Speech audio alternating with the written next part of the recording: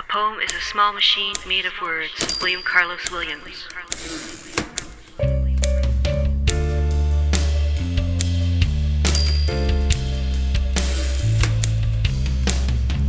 Welcome to the Small Machine Talks, exploring the poetry scene of Central Canada and beyond, with Amanda Earl and A.M. Kozak. Welcome to the Small Machine Talks. My name is A.M. Kozak, and I'm here with Justin Labelle. And we are currently sitting in the woods by a fire somewhere in Quebec, and we're going to talk about photographing space. How does that sound to you, Justin? Sounds like it'll be a treat. So I remember a few years ago, when we were out in BC, and you hadn't photographed, or at least didn't say that you liked photographing nature very much. But I feel like after a couple months passed, you took really good nature shots, and I think you thought of it differently. Was there something about being in a place where nature was more obvious that made you, enjoy it more? Were you forced to pay attention to it more? Did you have a certain thought process about how you thought differently about taking photos of nature? Well, I can tell you the first time I started thinking about the fact that I was taking more pictures of the city than I was of nature. I was in Juneau with a friend that I was working with on the ship. His name's Mathieu. And we were walking by, and I was telling him I was a little disappointed with the mountains. So where we were, you could find the explosive rock. The rock that's been exploded, I guess, is the better way to put it. And there wasn't a lot of variety. There's just cracks and edges and, I guess, more jagged edges from time to time. And I pointed to the rocks, and I kind of told him that nature just seemed a little boring when you compared it to what people were painting or drawing or sculpting. And then he said it's the fact that you either had to believe that someone made this rock in nature, or if it wasn't, that it was just by chance. And if it was just by chance, think about all the work involved in that chance. And I didn't really think much about it, but then when we were living in BC, and you kind of see that chance or that idea of creation either controlled by some sort of being or just random, you start second-guessing whether or not the city's better, the reflective surfaces of a glass or a cool pond of water. I mean, I think as you get older, the pond of water seems a little bit more interesting. What about now? You live in a small city in Sweden. I should have opened with a bio or something. You're a photographer living in Sweden, teaching visual art. You take pictures mostly of, I'm going to call it more of almost a suburban area. Is that right? Yeah. What do you think about, do you approach those sort of photos differently of suburbia, downtown, nature? Are you looking for different things, or do you have a different perspective, or how does all that interact in your mind?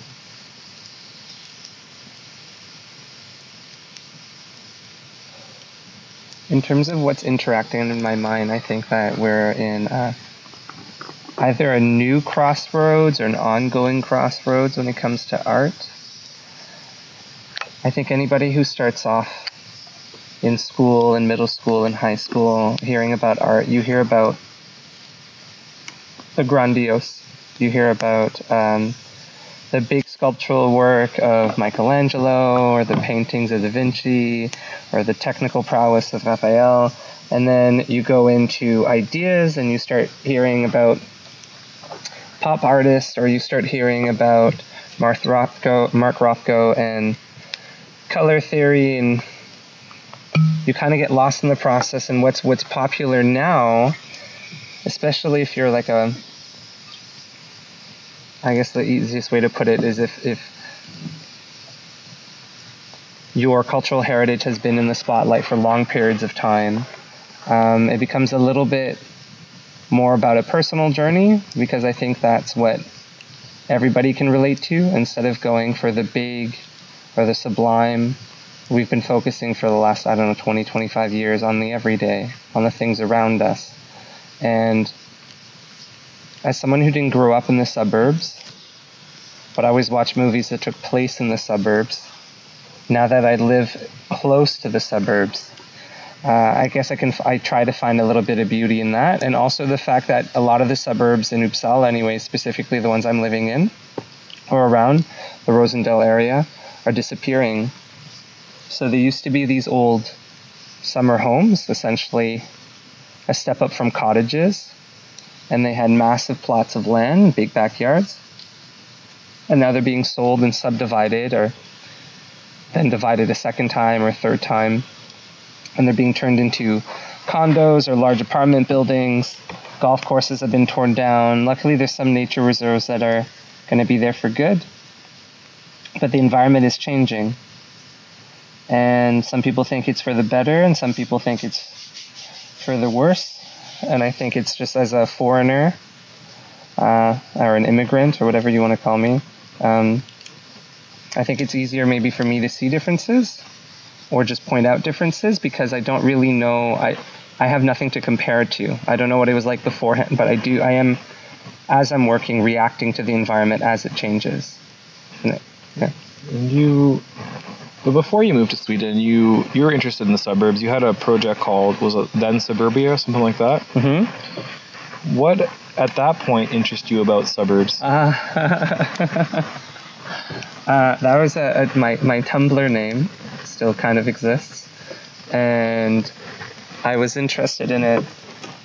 It was kind of a joke. So there's this guy that I used to really like, and he could finish any question with, but does it float? So someone could say, this is an amazing thing, I don't know, it's solar powered, it goes fast, and then he just finished by going, but does it float? And I was thinking more in terms of myself, the people around me. Okay, well, we'll try all these things, and then if nothing works, then I guess we'll finish in suburbia, and try to find something there. And I guess I didn't realize I've got to that point now where I've got to do a little bit of digging. Is there something about the placement of, or arrangement of space in suburbia, in the suburbs, that you find interesting? Because when I think of suburbs, and I think when most people think of suburbs, we think of very carefully crafted, things that look similar, rectangular things, boxes. Is there something about the look of the suburbs that interests you from a photo point of view? Or is it more the concept of the suburbs, of, people go to the suburbs to have a family, and that sort of idea behind suburbs? Well, I think the concept of suburbs has always interested photographers, at least since the 50s. Really? Yeah, Robert Adams used to go around taking pictures of homes and developments, very straightforward, straight photographs. Straight photographs meaning very little manipulation. So you'd set up a tripod, kind of try to get as much information out of the photos as possible, print them and show them. I think for me, what interests me about suburbs is that they were originally designed to be an escape from the city. Mm-hmm. And as cities expand and the need and want for housing grows, these suburbs that were developed, at least early on with some concept of green space, go in two directions. You have the houses that are nearly abandoned and are almost overrun with green space, with trees, with uncut grass. And then you have the houses that are being sold, and every single inch of green space is being paved over, constructed over, ripped out. I remember suburbs or houses in suburbia as having big gardens and kids playing outside on their bikes, stop signs but very little traffic. And I think that if you go to a capital city or a large city, you'd be hard-pressed to find those things still existing, at least not the way most of us choose to think about them or remember them being as kids. And do you think you take Do you take pictures of those sorts of spaces now more out of interest or convenience because you live near them?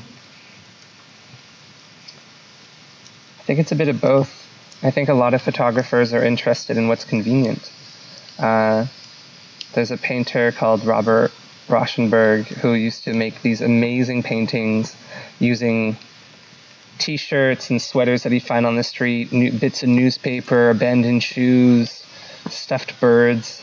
And then there's this like ongoing joke where he moved to an island and was surrounded by shells. And when he couldn't find any trash anymore, the only thing he was still getting was boxes shipped to his apartment. So he did a bunch of paintings of boxes, or used the boxes and then tried to make ceramics that looked like the boxes. He kind of ran out of ideas, and I personally don't think the work got that good. But it's definitely weak. There was a retrospective in London a few years ago, and the room steadily got worse, in my opinion. Anyways, to answer your question, I think that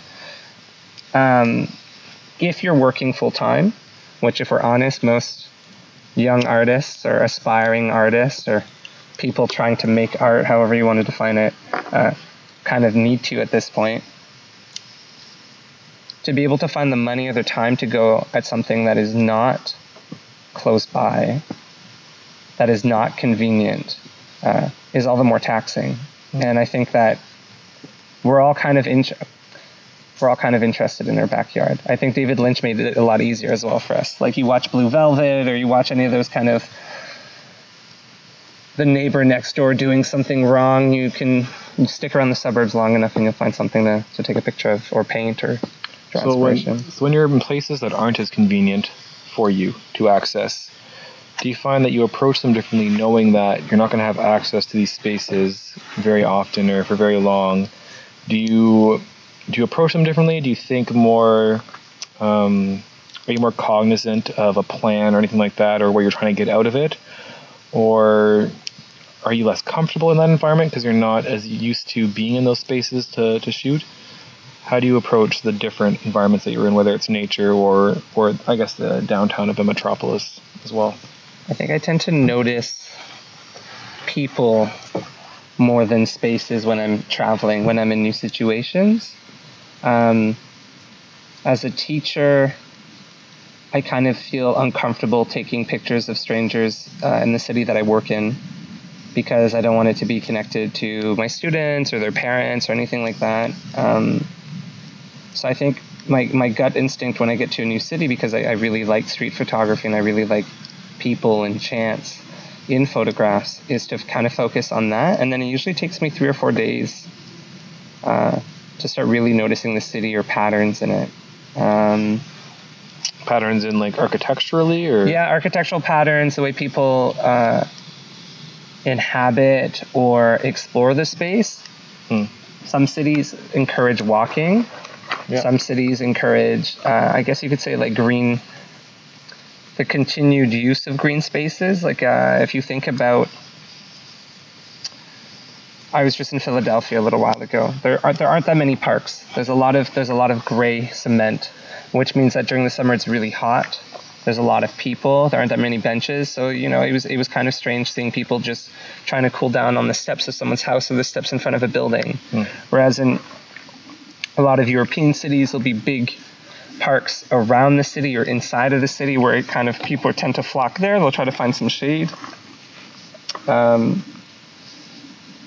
I think what I have noticed is, since talking to you for good or bad, you've convinced me to use Google Maps a little bit more offline. And I have a much bigger tendency to look at my phone more often while I'm traveling than I used to. Because I used to get a paper map and I would circle spaces and then just try to hope for the best while I was walking in a direction. And I felt a little bit more strongly that I reacted to the things around me a little bit more subconsciously. It was more like a gut reaction rather than some sort of conscious attempt to capture something. Do you think it was because it was more serendipitous rather than planned? Yes, but it's also I was looking at buildings a little bit closer. Interesting. You're more in the space. You're more present. Yeah. Like I was hoping, we'll say, if I was walking towards I don't know, a sculpture or a house from a certain era, I would be paying attention to the houses as I progress, thinking, is there a change in the architecture? Does it seem like I'm going towards the old town? Are things shifting? Am I going towards the business district? And if so, when can I start turning around? What about, so that's when you're in cities and you're noticing people, you're taking street photography because you enjoy doing that, and you don't have a lot of chances to do that when you're not traveling. What about when you're more in spaces like this where there is no one else around? It's completely empty of humans aside from us. Do you look for different things or notice different things? How is your experience or approach shift in these situations? I think it's extremely tempting to want to just take a beautiful photo. The thing is, everybody takes beautiful photos now. And as someone who aspires to print and show their work in a public space, people aren't as interested in beautiful photos, or at least I'm not that interested in seeing a beautiful photo printed in a public space. I can find that on Instagram or Tumblr or whatever. Phones make it so that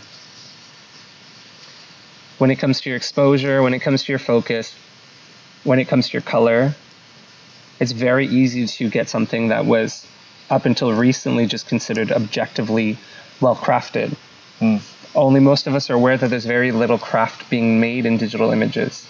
That's obviously a generalized statement. That's not always true. There are still a lot of people who do a really good job editing their digital photos, but considering the amount of images being made through the digital medium, through social media, something like we used to, in a generation, our grandparents used to see, we'll say, 1 million images, and now people see more than that in a few weeks. So to try to come here and be surrounded by things that I think a lot of people could say are objectively beautiful, like the sunset we saw earlier tonight, how do you make that interesting? How do you make someone care? How is it a different sunset? How can I take a picture of a sunset that people haven't seen before? Specifically when there are thousands or millions of sunsets being hashtagged on Instagram. So it's a challenge in that you're sort of working within a almost cliched medium or environment when you're taking pictures of nature that is beautiful. And I could relate that to something like, say, you're writing a sonnet. It's been done so many times. It's been done well. It's been done by very famous people. Yeah.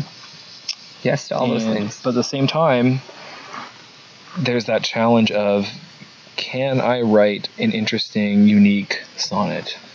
Can I take an interesting, unique nature photo? See, I think it's not just, can I take one? Can I take multiple and try to sequence them into something that has some significance? I don't know if you want your listeners to know this, but your birthday's coming up and you're going to be turning older than you might want to admit. And I just came out of a breakup, and things are changing, and so we don't get to see each other all that often anymore. And to spend a few days camping alone with your thoughts, maybe there'll be some sort of realization, right? There's a shifting or changing of the tides.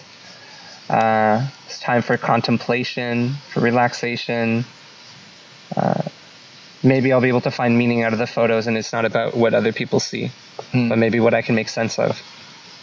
Do you think then, because you have more space or time for contemplation, or you're more in tune with it, do you think that encourages you to try things you wouldn't normally try, or do things you would normally do in terms of photo taking or conceptualizing photos? Well, some of that starts off with I made a friend in Serbia, and he was looking at my photos, and he said that I'd have a really hard time slowing down. My photos worked because they were quick. They captured instances. And that's actually, I started working on the Suburbia project in Uppsala in Sweden. So the camera that I brought here kind of forces me to slow down as well. It's a large medium format film camera, and that pretty much just means it's a little bit slower. I need to focus things a little bit differently. I need to think about the image a little bit more, and because I can only take 12 photos on a roll, I'm a little bit more conscious of the fact that I could run out. Yep. So, I mean, I don't know if that really answers your question. I guess it's context as to answering your question. A question which has no answer, actually. You're also talking about how there are so many photos now, and there's so many nice photos that people enjoy, especially because of Instagram. Mm-hmm. Does that change how you approach the craft of photography, of the technical aspects of it, of the editing of it? How do you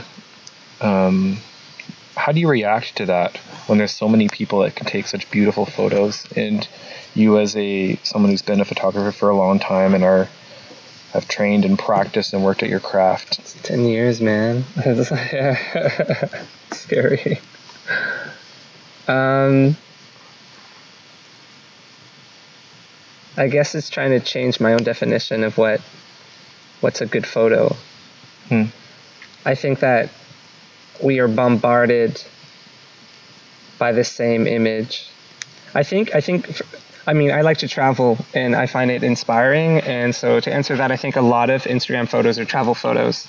Mm-hmm. And with Google Maps and GPS and must-visit websites, top 5 places to see in Ottawa or whatever, it's incredibly easy to get into the trap of revisiting what's been seen and being influenced by how it's been seen by others, and then taking that same image. There's a photographer or image maker right now, I can't remember their name. What they've been doing is taking thousands of images or hundreds of images from Instagram that were all hashtag with the same word, and then making composite images out of them. Mm-hmm. So you have large sunsets made up of 1,000 different sunsets, all found from Instagram. Or the girl whose hand is extending towards her boyfriend, who's holding the camera. She's walking towards some sort of special monument, or the person with doing a handstand on top of a mountain, something like that. So I think it's either finding the minute, finding the overlooked space, the small thing. It's taking pictures of people taking pictures is something that's popular. I guess maybe the next step will be taking pictures of people taking pictures of people taking pictures. I think you wrote a poem about that at some point as well. And that interaction. But again, what's happening is there seems to be a distancing from the thing to how the thing is recorded. It's the same shift that, like I was saying before, with the sublime or the beautiful or the monumental, changing from this is something we all should aspire to, well, this is how my life is being. And now it's almost going to people taking pictures of how others want to project how their life is being seen. So I don't know if I would say it's meta. I think that's a very charged word that's overused, but there's also, I think, a very conscious thought process involved with a lot of people these days about how images lie, how images are manipulated. We want to believe that analog photography is somehow more truthful, but it's not. It's still an image. Do you think that because, so say you're, bombarded with pictures of sunsets, and you want to take a picture of something else or a different sunset or something unique, do you think that the end result is becoming more introspective and more self-absorbed in a way to record the self, because you're not really sure in the external world what to capture or what to explore? It's also the idea, I think there's also a very real conscious decision with a lot of people to try to figure out whether or not we have permission or the right to explore the other, specifically as like a white male. There's a very long history of white guys going into some other culture and putting it on display, right? Making it seem exotic, make it seem alien, and benefiting from it. And I think that a lot of people who have any type of academic background or have done any independent research into theories in regards to the other in art are acutely aware that if everybody has a camera, who are they to enter into an alien space, an unknown space, a foreign space, and document the people that live there, that inhabit in that space, and tell them what it's like to be them. I mean, people have their own, every phone has a camera, and every person that's part of a group is all the more better suited to document, arguably, subjectively document that space than the person who's come in. Now, that's not always the case. Like I said, coming into Uppsala and noticing the changes in suburbia, it's something I didn't notice in my hometown. Now that I've left there for a few years, coming back, I notice it. So sometimes seeing a space for the first time can be inspiring because you're immediately aware of what's around you. But I think there's also, when it comes to other people or trying to photograph things, shifting into selfie mode to answer more of your question in terms of if people are a little bit too self-obsessed. You can't win. You want to document an event or an experience because we know that memory is fragile. So you ruin the moment, you pose so that you can remember a specific moment, and that then becomes the memory. Because by revisiting that image, you're constantly reinforcing that was the moment. And a lot of the times we know that we've created that moment. There was a moment, we've lost the moment, and then try to recapture it through that pose. And so there's people that get their friends to take pictures of them from behind. So they're not looking away from the sunset, they're looking at the sunset and it's just their back. Or there's people that do selfies and then try to crop out the thousands of other tourists that are at the waterfall or at the pyramid or whatever. And then again, it becomes a lie. You know in your experience that you weren't the only one there, but you document it so that it seems like you're an exception. So it seems like you're the only one there that's truly experienced this place. But everybody who's done that understands that this is part of a lie. And we're feeding into that lie. All of us that participate on social media kind of are mutually aware that what we're seeing isn't necessarily true, but we let ourselves get carried away with the belief that, but maybe this is the truth this time. Reminds me a little bit of a conversation we had in Vancouver a number of years ago, when I argued that going to the same space multiple times allowed me to recognize or notice things that I did not recognize the first time because I was more familiar or comfortable in the space and I could sort of observe more. Yeah. The flip side is there's only one time where you can see a space or a place for the first time. And there's always going to be that one first impression that you're going to have. That is, I don't know, not influenced by anything else you've done in that space already. And I guess that's not really a question, it's more of just a statement. Yeah. Well, it's the same thing with relationships, with human interactions. It's the first time it's like the first time you see fireworks. They don't have to be the best fireworks, but you remember those probably the most. They're the most exciting because you have nothing to compare it to at that point in time. But it doesn't mean it's the truest fireworks that you've seen, or the best fireworks. The perfected form. Yeah. Well, Justin, we might have a part 2 of this tomorrow, another day. But what do you say we call it an evening? Sounds good. All right. Not sure if this is a break or if it's the end of the episode, but regardless, thank you for listening. I'm A.M. Kozak. I'm talking to Justin Labelle. We'll put a link on to some of his stuff, maybe his Instagram even. I don't know. Thanks for listening. All the judgment. Small Machine Talks with Amanda Earl and A.M. Kozak.